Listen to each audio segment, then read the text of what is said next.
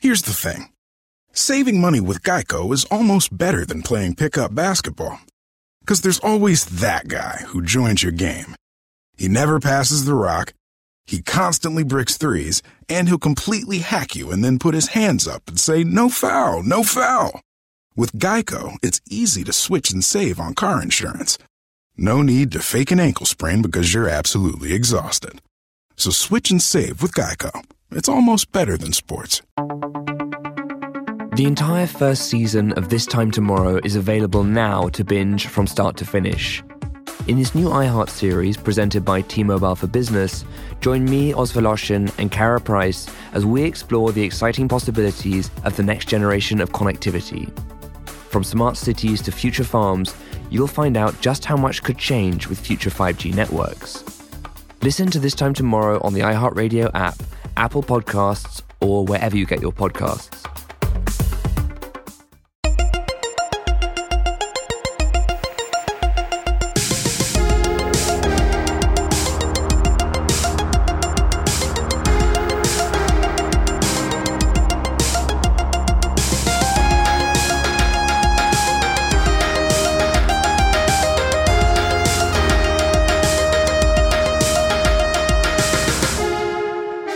Hey everybody, welcome to Movie Crush, Mini Crush Horror Movie Spooktacular Part 2.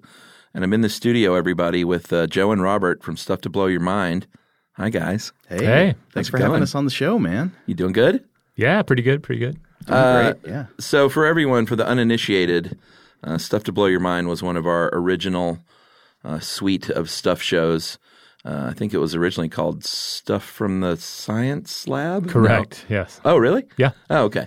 And that name wasn't great, but and it changed a lot over the years from sort of kind of, I hate to say mainstream science, but it got a lot more offbeat and out there when you guys kind of got on board. So why don't you tell everyone just briefly what your show's all about? Well, let's see. It is still okay. Sorry, it is still a science show. Yeah. I don't know how offbeat I'd say we are. I'd say that the science. We still try to bring a mainstream scientific, skeptical kind of perspective. We're not like out there peddling the science of crystal healing or something like that. Of course not. I think maybe what you've detected is that we tend to, because of our interests, sort of put science on a collision course with weird other topics. Yeah. So we end up talking about how science topics intersect with movie monsters and with epic poems of history and stuff like that. Yeah, I guess part of it just comes from us being a bit offbeat, and like if we're going to try and describe some sort of, in some cases, pretty heady scientific topic. Yeah. Sometimes the metaphors we're going to turn to are going to be things like, say, the Highlander movies. Right. They're the first two, anyway. Yeah, it's. I think of all of our shows, it intersects a lot. Like I think listeners to Movie Crush would really dig it because it intersects with film a lot of times, reference-wise, and just. I don't know. It's sort of your approach. So I think people would appreciate it, listeners to this show. Cool. Well, I hope they check it out. Yeah. Just as a sample, like every October, we spend the whole month doing basically horror-themed episodes. Yeah, I was going to ask about that. So just a couple of examples. One episode we did earlier this month was about a British water demon called Ginny Greenteeth, who is this lady. God. Yeah, she lurks in the stagnant pools, the old marl pits that have been dug out in the North English countryside, and now they're full of water, and they've got this green type of vegetation floating on top, so they can look just like flat ground that a child could run into and fall. So people came up with this story about this demoness who haunts the waters named Ginny Greenteeth, who will pull the children in. Oh my God! But that gave us a good chance to. So we love talking about like the folklore and the mythology there, but then we also got to talk about like water to land attacks in biology, where you've got like in France, there are these catfish that have adapted to jump out of the river and snag pigeons off the bank and pull them in. Yeah. Man. But then also get into the just the psychology of why we make up stories like that, or why those stories kind of emerge from human culture. Like why take something that is a naturally occurring dangerous hazard and then put this additional layer of horrific fiction over it, horrific folklore. Right.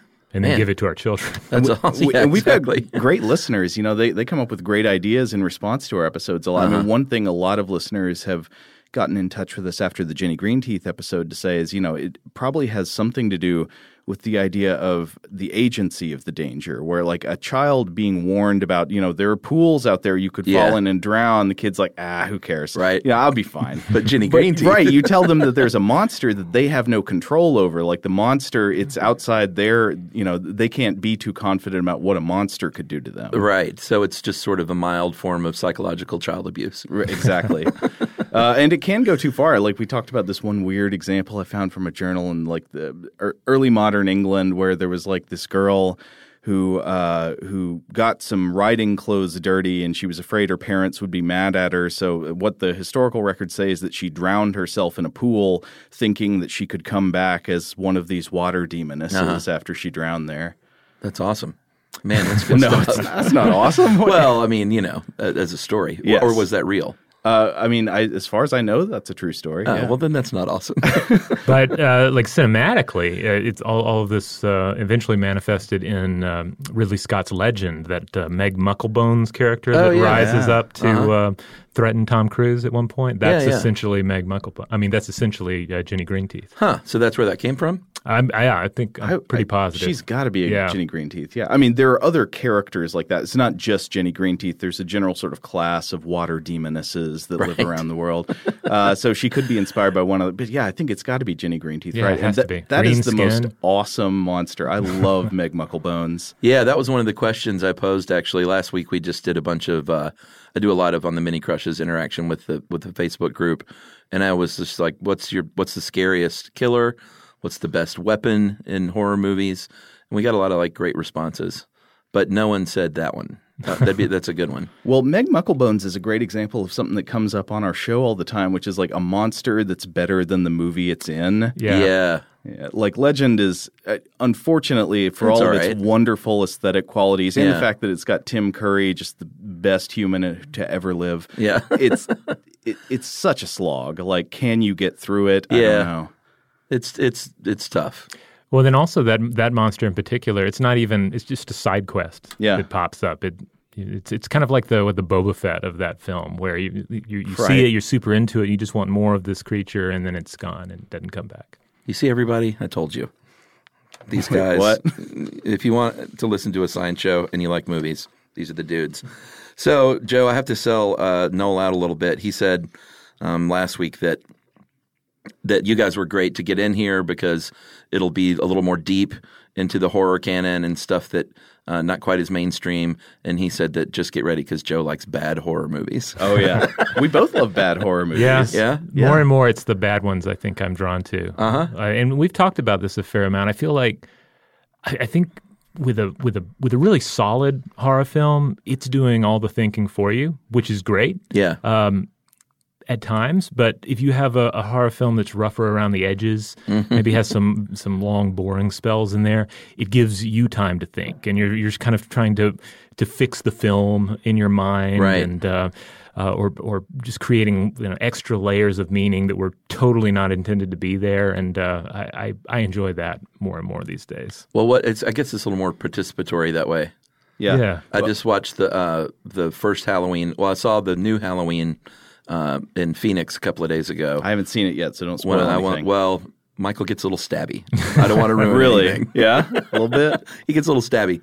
But then last night, I was on West Coast time still, so I was kind of up late, and I queued up the original Halloween, which I hadn't seen in a long, long time. So it was cool to see all the references, and the new one was a lot more referential to the first than I had remembered, but I was fine with it. I've seen people kind of poke at that a little bit. But, I mean, it's a great homage. It was really good. I thoroughly enjoyed it. The original Halloween it's kind of unimpeachable. I mean, I love it. So you saw it for the first time on like a new like good TV, right? Would that be the case? Yeah. So like, did you see for the first time that like, oh, it's not actually autumn. This is like summertime in California and everything's green. And there little are bit, a few orange leaves scattered about. There's a palm tree here and there in the like, deep background. Yeah. But I'm sort of used to like looking for LA in movies. Although it's not quite as bad, these days because they don't film everything there. But yeah, that's like Pasadena. Yeah.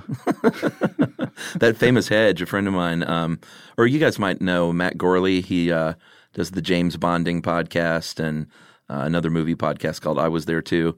And I've heard of that. Yeah, it's where he talks to sort of like the fifth or sixth person on the call sheet of famous movies.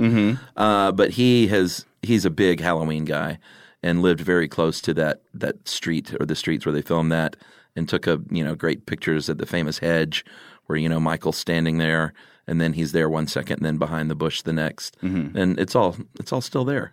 That's the stuff that makes the movie. Like, the best part of Halloween, in my opinion, is not actually like after the murders start. It's all that stuff in the first half where Jamie Lee Curtis is, she's in school or she's at home looking out the window or something, and you just see him for a second out there, and then he's gone. And the way those shots interact with the music is just so perfect. The music also makes that movie. Oh, for sure. Yeah, that's probably my favorite part about Halloween, because I don't think it's really my favorite Carpenter film. It's probably not even like my top 10 Carpenter films. It's not even my favorite Halloween film. Oh yeah, Halloween 3. That's what Noel told me. Yeah, I haven't seen that one, so I know that one doesn't feature Michael Myers, and it's about. Well, it does. He's on TV in it. There's a scene where characters are watching the original Halloween. Okay, so what's the deal though? It's about a horror mask company. Yes, but also like a techno-pagan conspiracy with a kind of ambiguous goals in mind, perhaps world domination, or maybe they just want to kill all the children. Maybe I should just explain the plot to you. Okay. So it's got the old man from RoboCop. You remember Dan O'Herlihy? Yeah, he's the head of the boardroom. Detroit has a cancer, and the cancer is crime. That guy. So he runs a company that you find out over the course of the movie. You've got like Tom Atkins and Stacey Nelkin. Tom Atkins, like masculine, kind of like strawberry blonde Burt Reynolds. I don't know. I would probably recognize him. He's in The Fog. Have you seen The Fog? Yeah. He's the strawberry blonde mustache guy in The Fog. Okay, yeah, I know that guy. Yeah, so he plays like a beer swilling surgeon with a nagging ex-wife. And so he ends up going with this young lady to investigate the death of her father in this town in California.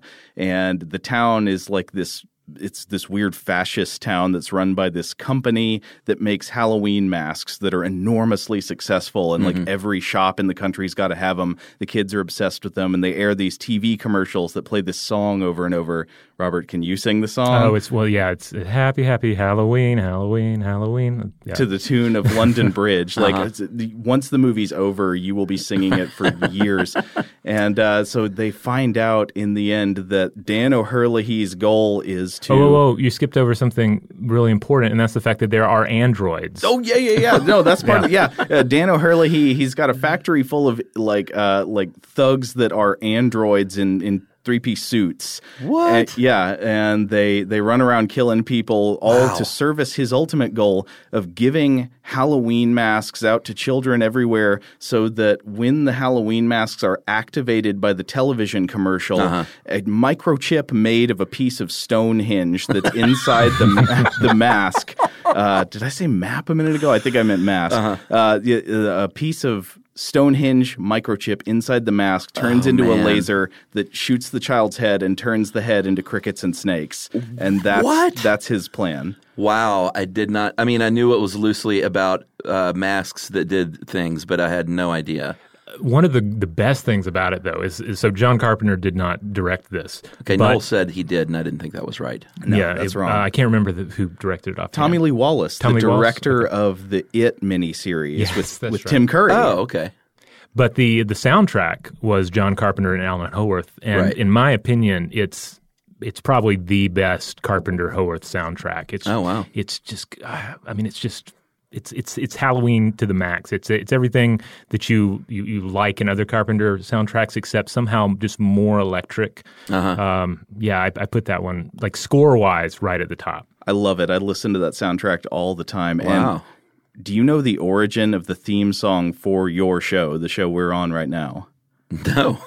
I think Noel made it inspired by a track I sent him from the Halloween 3 soundtrack. Well, all right, that all makes sense then, because I told Noel when I was commissioning that piece, I was like, I want something sort of 80s and synthy, and I referenced Carpenter, and I was like, and just go wild. So this is specifically Halloween 3 inspired? Yeah. Which I mean, I track? think so. Was it Chariots of Pumpkins? I think it's Chariots of Pumpkins. Yeah, I think okay. he was like, you know, That's the name of the I sent him a Chariots of Pumpkins link, and I was like, use this as your jumping off point. Wow. Man, I didn't know that. Thanks for that then. I didn't know you influenced the Movie Crush so much. Well, we'll hear what he says. He could dispute me, but I think this is the case. Here's the thing. Saving money with Geico is almost better than playing pickup basketball. Because there's always that guy who joins your game. He never passes the rock, he constantly bricks threes, and he'll completely hack you and then put his hands up and say, "No foul, no foul." With Geico, it's easy to switch and save on car insurance.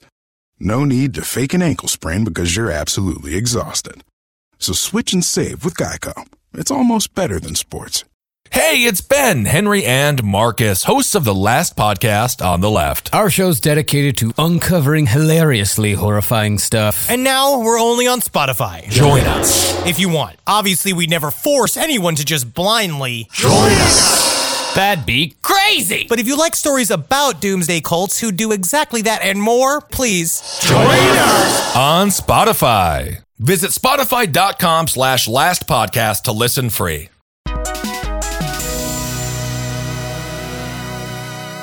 All right, so I threw some questions out at you guys, and we've already talked a little bit about the first one, but I'm curious about mainstream, or what you would consider mainstream horror filmmakers and or movies, and kind of what some of your favorites are. I have to go with John Carpenter. Yeah. Yeah, No doubt. I mean, he is the master. I mean, it's hard to say when you're in the horror world. I don't know what actually counts as mainstream. Right. Because there's stuff that like everybody who's into horror knows about, but the people who aren't into horror probably don't know about it all. Yeah. So I don't know if that's mainstream or not. I'm probably asking the wrong guys. But yeah, as far as like definitely mainstream directors, I couldn't say other than Carpenter. I mean, Carpenter's made so many wonderful films, and also going back to what we started on earlier, he's made some great bad films, like if you've ever seen Ghosts of Mars, that just hits all I never of saw the that. bad movie notes. I mean, it's the kind of movie that you get the feeling they did not work over the texture of how the lines would sound when spoken by actors. Right. So they try to replicate the character of Snake Plissken from Escape from New York by having a character named Desolation Williams. And characters actually like go around calling him. It's like, "Hey, Desolation."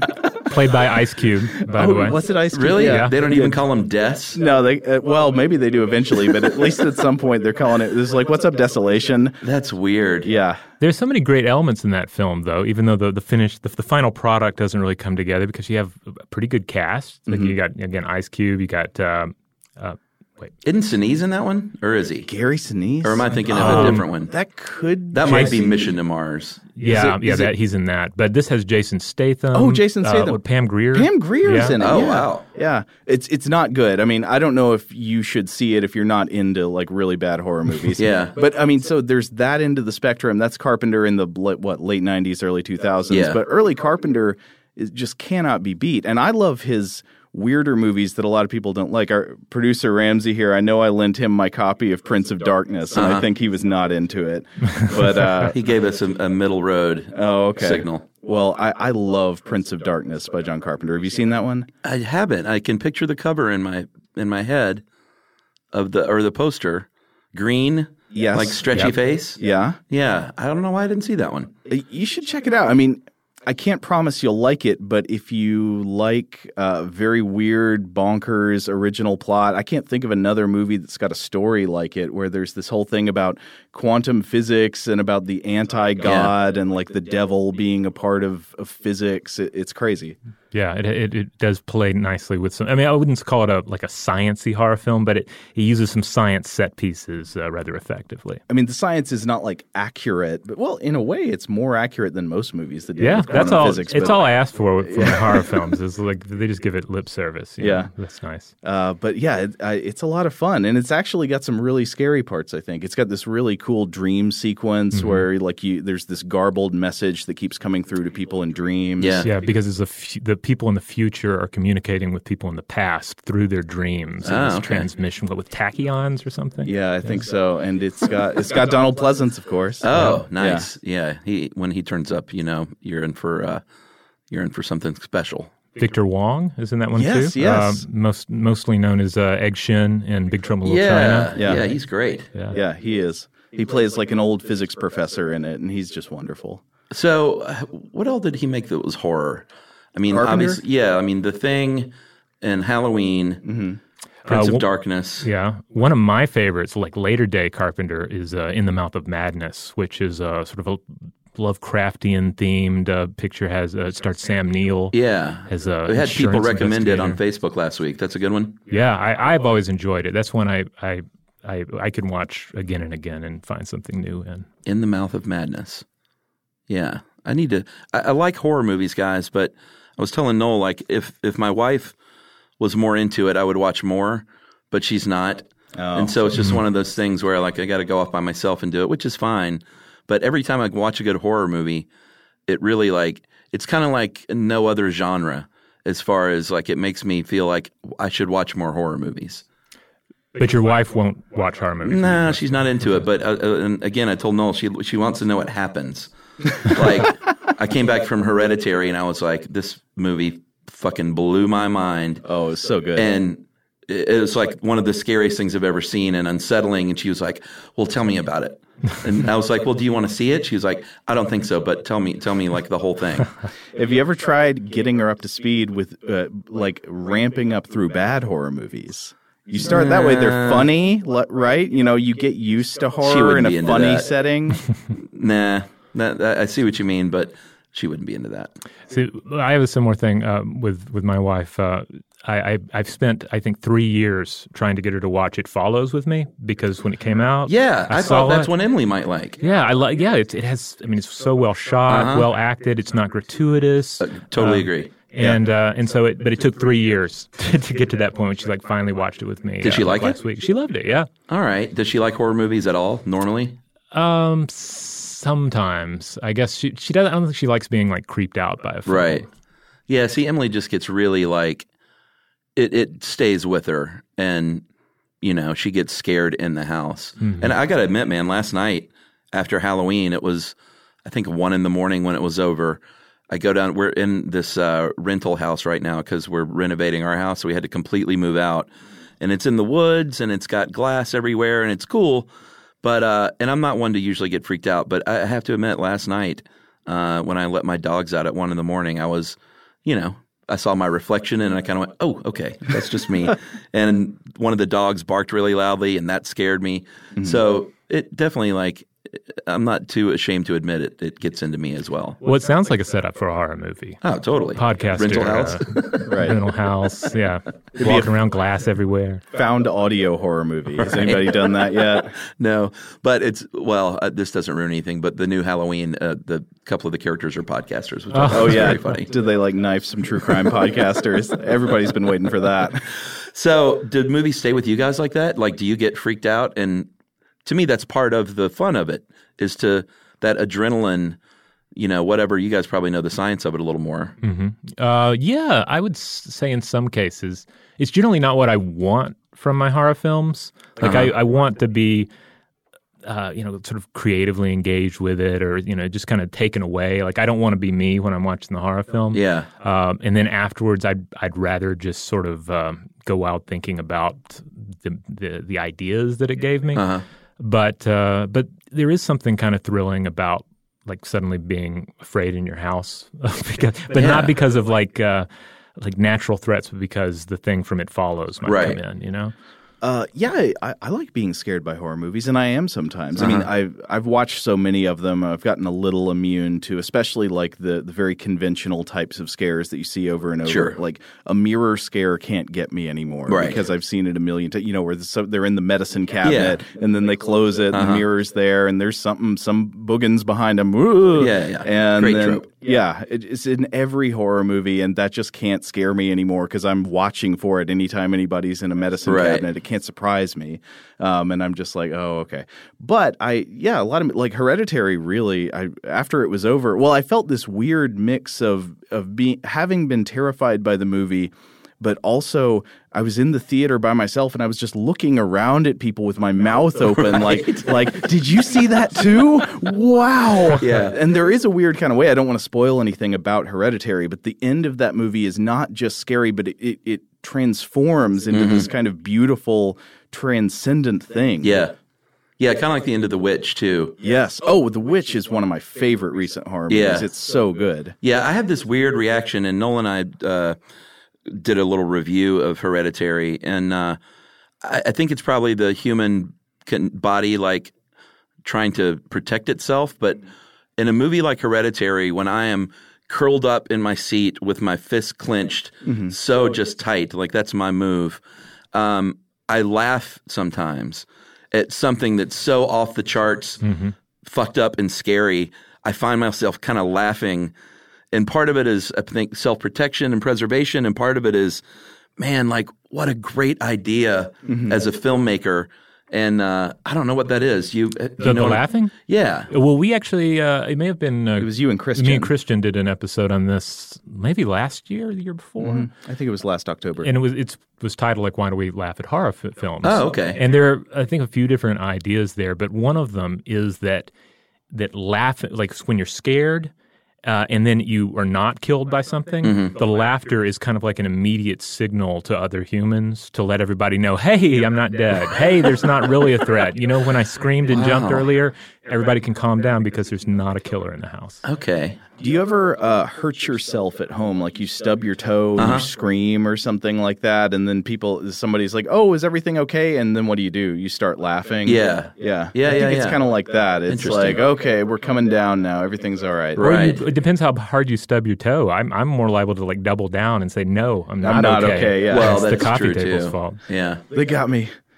Man, that's good stuff. I mean, that's got to go back to like cavemen sitting around the fire and stuff. Yeah, I think it does just predate language. Yeah, that's awesome. Well, I mean, one of the things I love most about horror movies is not just the feeling of being scared, that raw sort of body physiological feeling, but I think that fear is maybe the most revealing emotion in multiple ways. It's like, how when you go throughout your life, you've always got these sort of layers of performance up. You've got like how you are during a job interview, and that's not really you. And then you've got how you are around your friends. Maybe that's a little bit more really you. And then there's how you are at home with your like very close, trusted loved ones and all that. And then under that, I think, is how you are when you're scared. Yeah. That's like baseline Absolutely, who you dude. really are that even you don't really know. And that when you get scared, that part of you comes out and you get to see what it's like. You get to see like where your mind goes when all of those layers are removed. Yeah. And it's interesting in that way. Like you get to see your own reaction through fear, but you also get to see what other people think is scary. Right. So one of my favorite things about bad horror movies is that they're, I think, one of the most culturally interesting types of artifacts is like you get to see what other people out there in the culture think would be scary, right, or what preoccupies them when their minds start going to a dark place. Yeah. And in that way, even when the movies are bad, they're usually very culturally and psychologically interesting. Yeah, I mean, it's been pointed out that a lot of times it's when you have some sort of cultural shift going on, it's not the art films that are necessarily going to be the first ones to jump in and try to tell a story about it. No, it's going to be the exploitation filmmakers. It's going to be the horror films and the B movies. The lowest of lowbrow gets there first, and they show you what they're worried about. Yeah, that's interesting because when you started talking about the reaction, I immediately thought of that sort of thing that went around the internet when they had the photos of people in the haunted house, those great reaction shots. And, like the toughest dudes in the world, right, just looking like little babies. And it's so revealing because it just strips away everything, all the ego and everything. And that's kind of a horror movie trope too. Like when there's the group of teenagers in the woods, like how are they all going to react? Who's going to be living at the end? Who's going to pee their pants? Right. I mean, so you asked us about horror movie tropes earlier. And Sure. one of the funniest ones that I think shows up, especially in slasher movies, like the early 80s slasher wave, is you've got, I don't know if this is the right term, I'd call them something like focus group friends, where there's a group of friends that they're why would these people ever hang out with each other? It's like one jock, one nerd, one punk rocker, one stuck-up rich girl. You know what I mean? Oh, absolutely. Yeah, and it's like these people would never naturally be friends or hang out together, but that's the group that went up to the cabin for the weekend. Yeah. And I think it's because there's this natural curiosity, especially in the slasher movies, which are less about being scary and more about a kind of like geeky curiosity, like what would it look like if you got an axe in your face? And so there's that curiosity element, and you're trying to see like how would these different archetypes, these different types of people react in a fear scenario. Oh, That's absolutely. what people want to see. Yeah, like how would I react? And so I'm more like the nerd, or I'm more like the jock. Absolutely. That's a good insight. That was one of the great questions that Facebooker threw at us last week was, would you guys survive a horror movie? And I said I would, because I was like, I'm old and chubby, but man, I've had an amazing fight or flight response. So I thought you were going to say because I'm a virgin. No, yeah. I can get moving if I need to. And I would try and out crazy somebody with physical violence.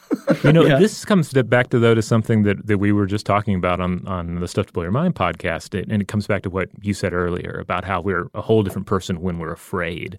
And there's this idea that we have essentially two fear networks in our brain. And one is the planning network. You know? We're thinking about what would it be like if or more to the point, it would be like, what are the things that might happen to me, and what can I do now to prevent them?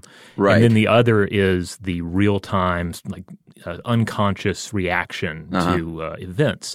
And like you said, we don't really know that person all that well. And I wonder if a lot of times we watch these horror movies to kind of guess how we might respond, just to look at these archetypes and see how they respond, and also to sort of cling on to ones as like the hopeful model for how we will respond when the bad things happen. Yeah, for sure. When I was a kid, I think everyone some people still do this. I know Emily does, but anytime I was in a room, like if staying with someone or my own house, I would always be like fire poker. Like I would always have the thing in the room of like, that's what I would run for and grab, to defend myself. And I don't do that anymore, which is weird. I don't think I've gotten any braver. Yeah. Or do you just carry a fire poker all the time? I don't know. Maybe. I'm not sure. I mean, I guess I do know where the various, we have no weapons in our house other than like the golf club or something. But I don't know. I don't think about it as much. But Emily is still all about that. Like if we stayed at these friends in Napa Valley one time a few years ago, and they live like at the top of this mountain in the woods, and it's idyllic and beautiful and the safest place on earth. And they don't lock their doors. They didn't even have a lock in their little guest house. And that freaked her out so much. She was like, I was awake all night. Oh, no. I was like, Emily, we're in Napa Valley in the middle of the woods. She was like, exactly. Right. That's where it happens. And so she had her weapons picked out, and, that vase is what I would grab and throw. And so she's always ready. Yeah. Well, rural California, that's where Dan O'Herlihy's androids come for you. Yeah, that's true. Or the Golden State Killer. Ooh. Or Zodiac. Yeah, what am I talking about? So what about, I know people would love to hear some deep cuts from you guys, movie-wise. Well, I think I already did Halloween 3. Yeah, that's got to be but I mean, that's deep. that was mainstream enough to be like a major release. Like, what are your favorite, really like kind of hard to find out there deep cut horror films? Well, one that I'm really fond of is a 1986 film called Terror Vision. I don't know if you guys have seen this one. It's directed by this the guy, rock and roll one. It has some rock elements to it. It's I think it's out on like Amazon Prime right now. I think everybody can stream it. But it has this kind of gonzo neon 80s vibe to it. And the plot, as I recall, is that you have this trash compactor kind of blob Shoggoth kind of monster that escapes from aliens and like ventures into these people's house via satellite TV and starts messing with them and shape-shifting. And it's it's just the right balance of like fun and a little bit trashy, but not too trashy, and has fabulous monster effects. It's one of the films that I didn't see like back in the day, and I discovered it for myself in recent years, and it's probably right up there at the top in terms of films that I think really need more like of a cult following, and more attention. Terror Vision. All right, that's on the list. You know, I'm probably going to spend too much of this podcast talking about Halloween 3. Bad horror movies that are funny. So I want to actually focus on one that I think is really good and subtle and scary. That I think is I've never heard of anybody else other than my friend who recommended it to me, knowing of this one. Have you heard of a little Australian movie called Lake Mungo? Nope. I think it's from like 2007 or so, somewhere in like mid 2000s, and it is sort of the found footage. No, it's not found footage style; it's documentary style. So it's filmed as if it's a documentary, but it's fictional, and it's basically just a documentary about a family that dealt with the death in the family, and it turns into this ghost story that it's not going to have, you know, horrifying boo scares or anything like that. It just has some really subtle documentary style ghost imagery that absolutely got under my skin. Yeah. After the first time I saw it, I was like alone in the house and I couldn't stand it. I was so scared. Oh, yeah. Stick around for the end credits of that movie, by the way. Yeah. I think the director has only made that movie and hasn't really done much of anything else. So, I just wonder what happens with people like that. Yeah, I thought you were going to say Wolf Creek for a minute when you said Australian. No. That was good, though. I liked Wolf Creek. I haven't seen it. That's more like a murder movie, right? Yeah, but those are the scariest ones to me. Like, I don't know what's like legit scares you guys, but ghosts.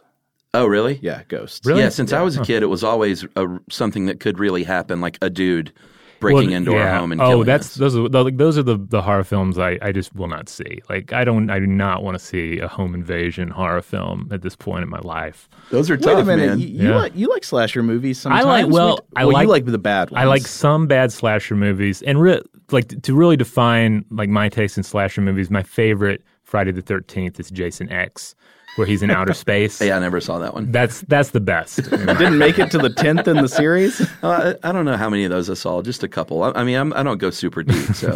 So 10, huh? Outer space. Yeah. Outer space it's Jason is safely removed from me, even more so than being at a summer camp. I'm not. But into real home invasion, like The Strangers or something like that. I just I've don't. Never seen that one. I don't have any interest in seeing that. I'm sure it looks.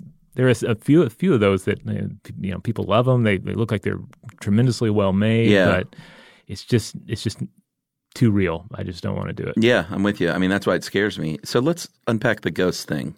Yeah. What's up with that? I don't know. I just find ghosts the most frightening. I mean, I've seen a million vampire movies, and I really love some of them. I can think of fantastic vampire movies. Guillermo del Toro's Cronos. That's a wonderful. Have you seen that one? Yeah. It's so good. But vampires just never scare me. Right. Same here. Same thing with, werewolves. I love some werewolf movies. American Werewolf in London is fantastic. But it's just like a big dog, It's just not that scary to me. For some reason, ghosts, that really gets to me. It's something about I think it's their non-corporeality that makes them especially scary, because when you've got a vampire or any kind of physical monster, though I generally love physical monsters, you think like, okay, I could run away from that, right. I could fight it, whatever. When there's a ghost, it's like you don't know what the rules are and you don't know how it gets to you, and it feels like a different level of conflict that you don't really understand. Right. You can't club it with a baseball bat. Yeah. Yeah, interesting. And but ghosts also, they generally are not just like out looking for somebody to eat, right? Ghost stories almost always have some kind of involvement with the victim. The victim usually has some kind of like guilty conscience about something, or you know what I mean? Like there's some kind of moral involvement with the ghost. Right. Or it's or they just want you to get the fuck out of there.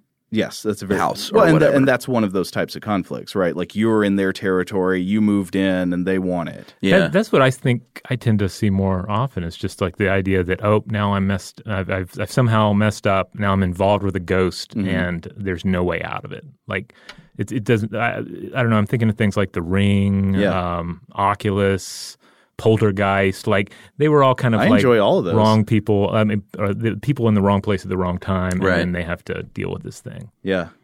Well, yeah, again, with all of those movies, it's that you don't really know the rules, right? You Sure. don't understand when you're incurring the wrath of this ghostly other force. Yeah. Oh, I mean, I guess on all of those, it's like with Mirrors and Oculus, which was what's that guy's name? Flanagan, Mike Flanagan, I think. Oh, is that right? Yeah. The same guy who did the Hill House show that's on Netflix right now. Okay, I haven't watched that really yet. I haven't creepy seen it haunted yet. mirror Is it good? movie. It's good. It's a huge downer, but it's really What good. the show is? No, Oculus is. Oh, okay. I love it, but it's a really depressing horror film. I have not seen the TV series yet. I haven't either. Have you?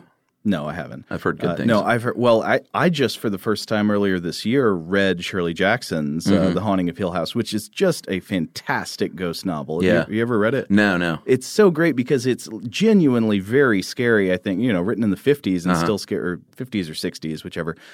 Still scary, but also very funny.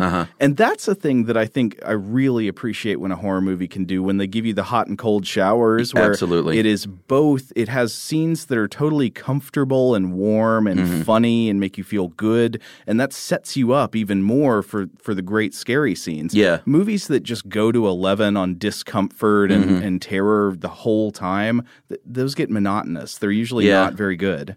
Yeah, I think I kind of agree with that.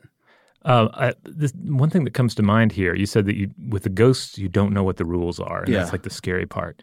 It does seem like with some of these movies, okay, haunted mirrors, most people really don't actually understand how mirrors work, and therefore it's terrifying. Yeah. With haunted house movies, especially Poltergeist, like home ownership, nobody really has that down, and therefore, like the ghosts are the perfect metaphor for it. They're a metaphor for the renovators who came in before they flipped the house on you. Yeah, and you get to find out all the stuff that they cut corners on over time. Well, and a lot of times that's a big part of a horror film is figuring out the rules as the characters.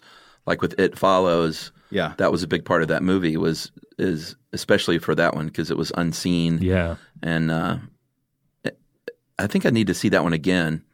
Oh man, I could watch that so one good. so many times. It's one of the most original horror mythologies I can think of. It's hard to do that nowadays too. It's hard to come up with original stuff. Yeah, it artfully allows room for contemplation. Like it forces you to think, well, what actually happened with this scene? That like what happened when she went out to the boat? What happened when this character is driving through this bad part of town towards the end of the film? Whereas like a lesser movie, a really bad horror film, will have those kind of gaps due to negligence. Right. Whereas here, they're part of the design, and it works perfectly. Yeah, that was a good one. Noel and I were talking about too how the setting of that movie, the time, was sort of it was weird because it felt like the 80s. But also now. Yeah. It was kind of cool how they did that. Well, they got that 80s like Spielbergia kids on bikes in a neighborhood kind of thing. They had that going on, and so that definitely took you back to the 80s, even though it seemed like the technology was more like there were cell phones in it, right? It has weird technology in it because they're using flip phones, and then somebody has like a clamshell e-reader that doesn't actually exist. I think they made that for the movie, And Noel's contention, I think I agree with him, is that all of that kind of unsettles you as a viewer because it kind of throws you off because you don't even know when it takes place. Yeah. And that's just sort of an unsettling feeling in itself. Just the thing I was talking about with the hot and cold showers, It Follows does that naturally because every time they gain distance from the thing, it's walking, so they know they've bought some time and they can rest for a bit. Yeah. It's a perfect mythology for that kind of structure in a horror movie. Yeah, I mean, if there aren't peaks and valleys and relief of tension, although a movie like Hereditary was a pretty good example of there weren't a lot of funny bits in that at all. I don't remember any. Were there? There were a That was fairly taut. It wasn't very funny, but it did have like moments where you could rest. You know, it wasn't just terror and discomfort the entire time. Like there were the initial times that Toni Collette met the other woman, and before that turns. Yeah, that's true. I don't want to spoil anything, but we already reviewed it on the show. Oh, okay. Yeah, I haven't seen it, but the trailers don't make it look tremendously funny. No, it's not not a lot funny. of gags. There are low stress moments in it. Yeah, but that's one of the great parts about, and it's a certain kind of horror movie where if you have legitimate comedy written in, it's always welcome for me. And the new Halloween has some funny bits. Yeah. And, of course, like the great Sam Raimi and all of his movies. Army of Darkness, actually. That was probably a full-on comedy. Yeah. That I don't even think there was much horror in that. Although those creatures are still pretty frightening. Oh, indeed. Yeah. I'd almost just say Evil Dead 2 is a comedy. Would you not? Yeah, I mean, someone put that on the Facebook list as their favorite horror movie, and I did pose that question. I was like, is he? I mean, it is horror, but not like the first one. The first one was definitely way more horror, I think, than comedy. But he always has struck that balance really well, I think. Disgraceland, a music and true crime podcast about musicians getting away with murder and behaving very badly, hosted by me, Jake Brennan, is back with Season 5, and you're not going to want to miss new episodes on Guns N' Roses, Jay-Z, Prince, Ozzy Osbourne, Nipsey Hussle, Selena, The Rolling Stones, and more. Winner of the recent 2019 Best Music Podcast Award by iHeartRadio and named to Apple Podcast Best of 2019 list for the second straight year, Season 5 of Disgraceland is set to explode into your ears once more with all the crime, grime, scandal, and drama you've grown addicted to. Billboard Magazine, Variety, GQ, Forbes, Ryan Seacrest, and Rolling Stone have all praised Disgraceland. If you love music and if you love true crime, then you're going to love this show. Listen to Disgraceland on the iHeartRadio app, Apple Podcasts, or wherever you get your podcasts. Rockarola.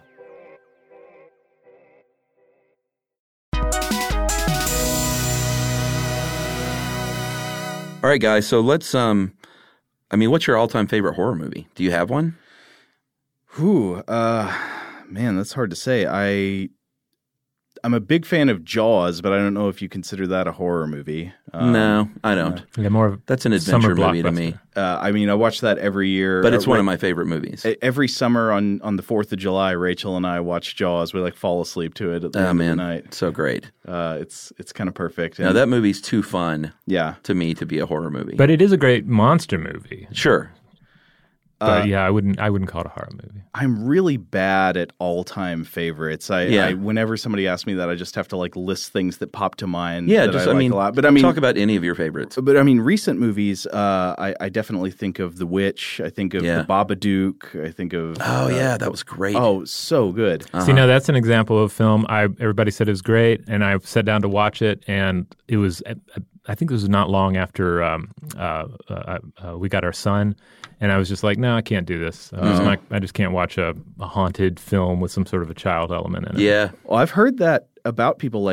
Sometimes having kids changes what kind of horror movies they can enjoy. They ruin everything. Really? Kids do, yeah. Yeah. You can't enjoy anything you used to enjoy. Oh. No, I'm with you, though, for sure. In any stuff involving kids now is tough for me, for sure. Gene Siskel used to, I know you do the, what did Ebert say? Yeah. thing. Gene Siskel used to always complain about that. When they were reviewing movies on Siskel and Ebert, anytime there was a movie that put a child at peril, he would massively penalize the movie for it. Yeah. Sometimes it seemed like that would be the sole criterion that drove him to a thumbs down for a movie. Yeah. Yeah. I get that. He hated it. What about you, Robert? Do you have an all-time favorite? Or Yeah, it has to be hands down the original Texas Chainsaw Massacre. Oh, really? Yeah. It, even though it's not supernatural, it doesn't have monsters, and generally my thing is monsters, but just it feels like a really almost kind of a perfect storm of elements. You have that kind of grimy late 70s documentary feel, this rural setting, and this sense of the opening with the solar flares, everything just feels cosmically misaligned. That's one that I feel is just great from beginning to end. Yeah, there's something about just a fucked up hillbilly crew. And family that's I know it's terrible to because it just identifies one segment of the population and saying you people are creepy. But wait, no, it's flatlands in Texas, so it'd be flatbillies, right? Oh yeah, flatbillies. Is that what they call hillbillies. Is that a word? Flatbillies? No, I just made that. Oh, okay. We can go wide with that one. That's good. The Texas hillbilly chainsaw family, or the flatbillies. Well, and just for sheer sound design, I pointed out last week when they were talking about the best murder weapons. it's hard to beat that chainsaw. Yeah. It's just so loud and it's just terrifying. Yeah. Even though it's not a good murder weapon. Oh no, not at all. In reality. Yeah, like the Y'all whole thought about this? It's it up. unwieldy. Yeah, you got to count on it to start. Well, I know Noel was a big fan of Panos Cosmatos' Mandy as well. Have you seen Yeah, I this? haven't seen it yet. I can't wait. Well, there is a great. scene where a character is going to sneak up on somebody with a chainsaw, and they're like starting it up. And it's a sound. Yeah, sound design wise, it's great, but of course it's totally impractical. Yeah, there's no. I mean, if it doesn't start, you're just stuck with this heavy thing. Mm-hmm. I guess you could try and hit someone with it, but it's too heavy to even swing. Really. Yeah. A knife for me is the scariest shit. There's something about being stabbed in a kitchen knife that's just terrifying. Another recent favorite I thought of. Have you seen House of the Devil, Ty West, House of the Devil? It's from Yes. 2000, I think 8 or 9, sometime around then. Yep. I thought that one was just killer. Slow burn, long, slow build. I like movies like that. I mean, Lake Mungo is like that too, where there's just a slow, steady building that's my of favorite tension. thing too. Yeah, I thought that was good. That had unrecognizable to me, but what's the actress that from Top Gun? Oh, yeah. What is her name? There was a woman Kelly in Top Gun. something? I don't remember. Yeah, remember the love interest in Top Gun? Oh, wait, she's in that? You thought it was just all homoerotic tension? That's the only thing I remember. Was Goose in House of the Devil? No, the lady Iceman. I can't remember her name, but she's the old lady in that movie. Mary Woronos? No, am I thinking of the right movie? You might be thinking of the wrong movie. I'm gonna look. I think the old lady in House of the Devil is the lady who is in Eating Raoul and the beginning of Chopping Mall. Have you seen Chopping Mall? No. Oh, that one's so good. Oh, Yeah? man. Yeah, it's an 80s technology gone amok movie where they've got robots that are supposed to be these security droids to defend a mall. And, of course, some horny teenagers stay overnight to hang out and party in the furniture store, but then all of the security droids attack. And Right. It's pretty great. So I was thinking of the Innkeepers. Oh, that was great, too.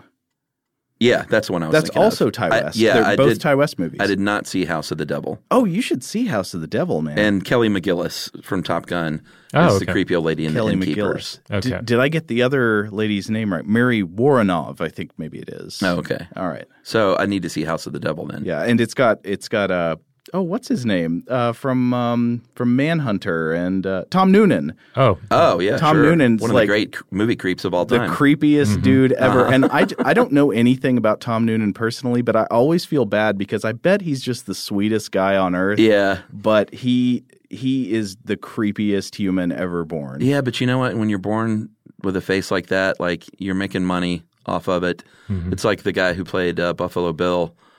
Oh God, He's been in so many things, and he's always Buffalo Bill to me. he Feel bad for him, but he was in that remake of The Hills Have Eyes, and he plays the dad, and he's great in that. Like that's one of these revenge films where there's so much care put into the beginning of it that you end up falling in love with these characters to a certain extent, and then you really don't want anything terrible to happen to it. But it was so weird to just totally buy into him as just this dad. boy, talk about a character though. The Hills Have Eyes. That guy. Oh God, what's his name? Berryman? Yes, Michael Berryman. Yeah. Not John Berryman. Who's that? The poet, John Berryman? Oh, okay. Oh yeah. All right. Michael Berryman's the only Berryman for me. Okay. Yeah. All right, guys. Well, we have to finish up, but I don't feel like we're done. So I would like to do this again. Can we? Yeah. I'd love Yeah, that. I'd love I think to. maybe we can do a part 3 and nudge this into November a little bit because I feel like we're kind of halfway done with this conversation.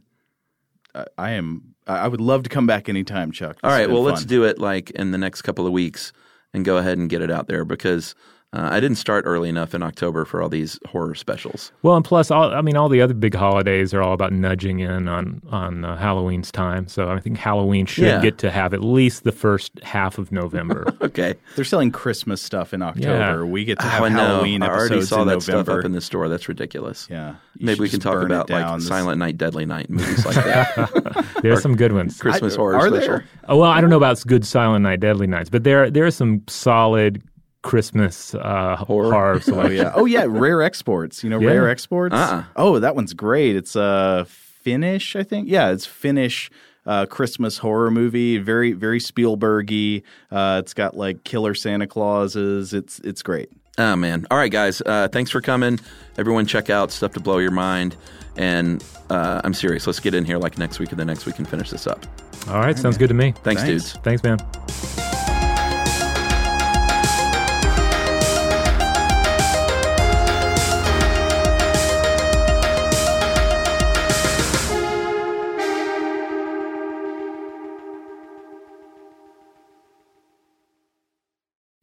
I'm Robert Evans, host of Behind the Bastards and It Could Happen Here, and generally a guy who spends a lot of time bummed out about the state of the world. So in July of 2019, I traveled to northeastern Syria for a bit of a shot in the arm. And I got it when I discovered members of a feminist, anti-fascist, revolutionary project who are working to build a more equitable society. It's a crazy story, and you can hear it all on The Women's War. Our first episode drops on March 25th. Listen to The Women's War on the iHeartRadio app, Apple Podcasts, or wherever you get your podcasts. Welcome to Teach Me Something New, a new podcast from iHeartRadio and Brit & Co. I'm your host, Britt Morin. This show is about inspirational thinkers, scientists, artists, and CEOs, and the things they've learned that have transformed their lives. I'm tasking these world-class experts to teach me something new in less than an hour. Listen to Teach Me Something New on the iHeartRadio app, Apple Podcasts, or wherever you get your podcasts.